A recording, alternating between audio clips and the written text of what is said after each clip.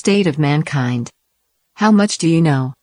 Excerpts from How the Spectre of Communism is Ruling Our World. 85. Art, a gift from the divine. Human civilization has produced countless books on what constitute true beauty. Theists know that all the wonders in the world come from heaven. Profound art is an attempt to emulate and display the beauty of heaven in the human world. An artist's inspiration comes from the gods. If artists receive the enlightenment and blessings from gods, they can become outstanding figures in their fields. With strong faith and devotion to the divine, great artists during the Renaissance plumbed their ingenuity to create works in praise of gods. Their righteous thoughts and benevolent acts received divine affirmation and blessing. Artists in the mid-Renaissance period, including Da Vinci, Michelangelo, and Raphael, grasped techniques that far exceeded their predecessors and their peers, as if by miracle. Their works, including paintings, statues, and architecture, became the timeless classics of the art world.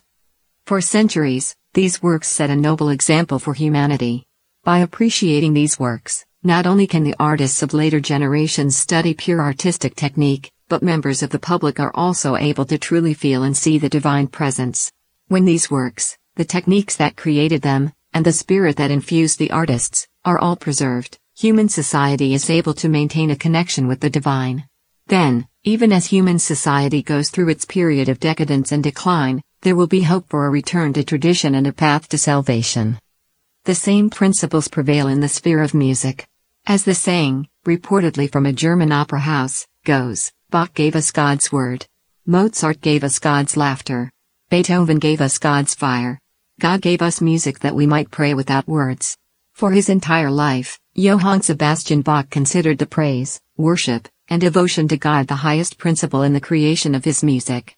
On all of his important musical scores, the letters SDG can be seen, an abbreviation of Soli Deo Gloria, meaning, glory to God alone. This is the highest realm an artist can attain, the materialization of heavenly objects in the human realm through revelation from God.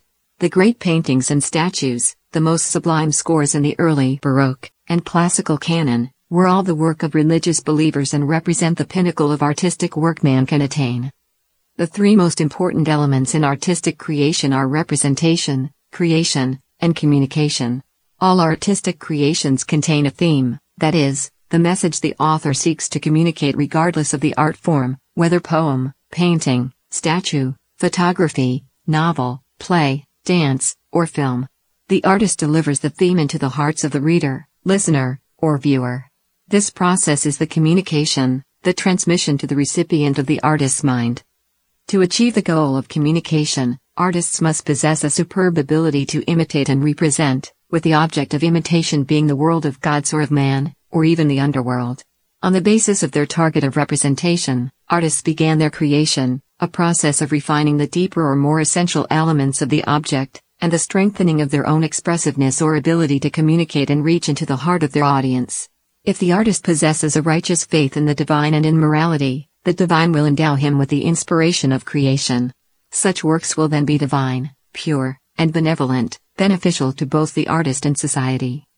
On the other hand, when the artist abandons moral standards, negative elements hijack the creative process, with evil forces exerting influence and using the artist to depict hideous creations and grotesqueries from the underworld. Works of this kind harm their author and the wider society. The value of the orthodox, traditional arts thus becomes clear. Divine culture and art in the East and the West were connections woven between the gods and human civilization, and were meant to bring them into contact.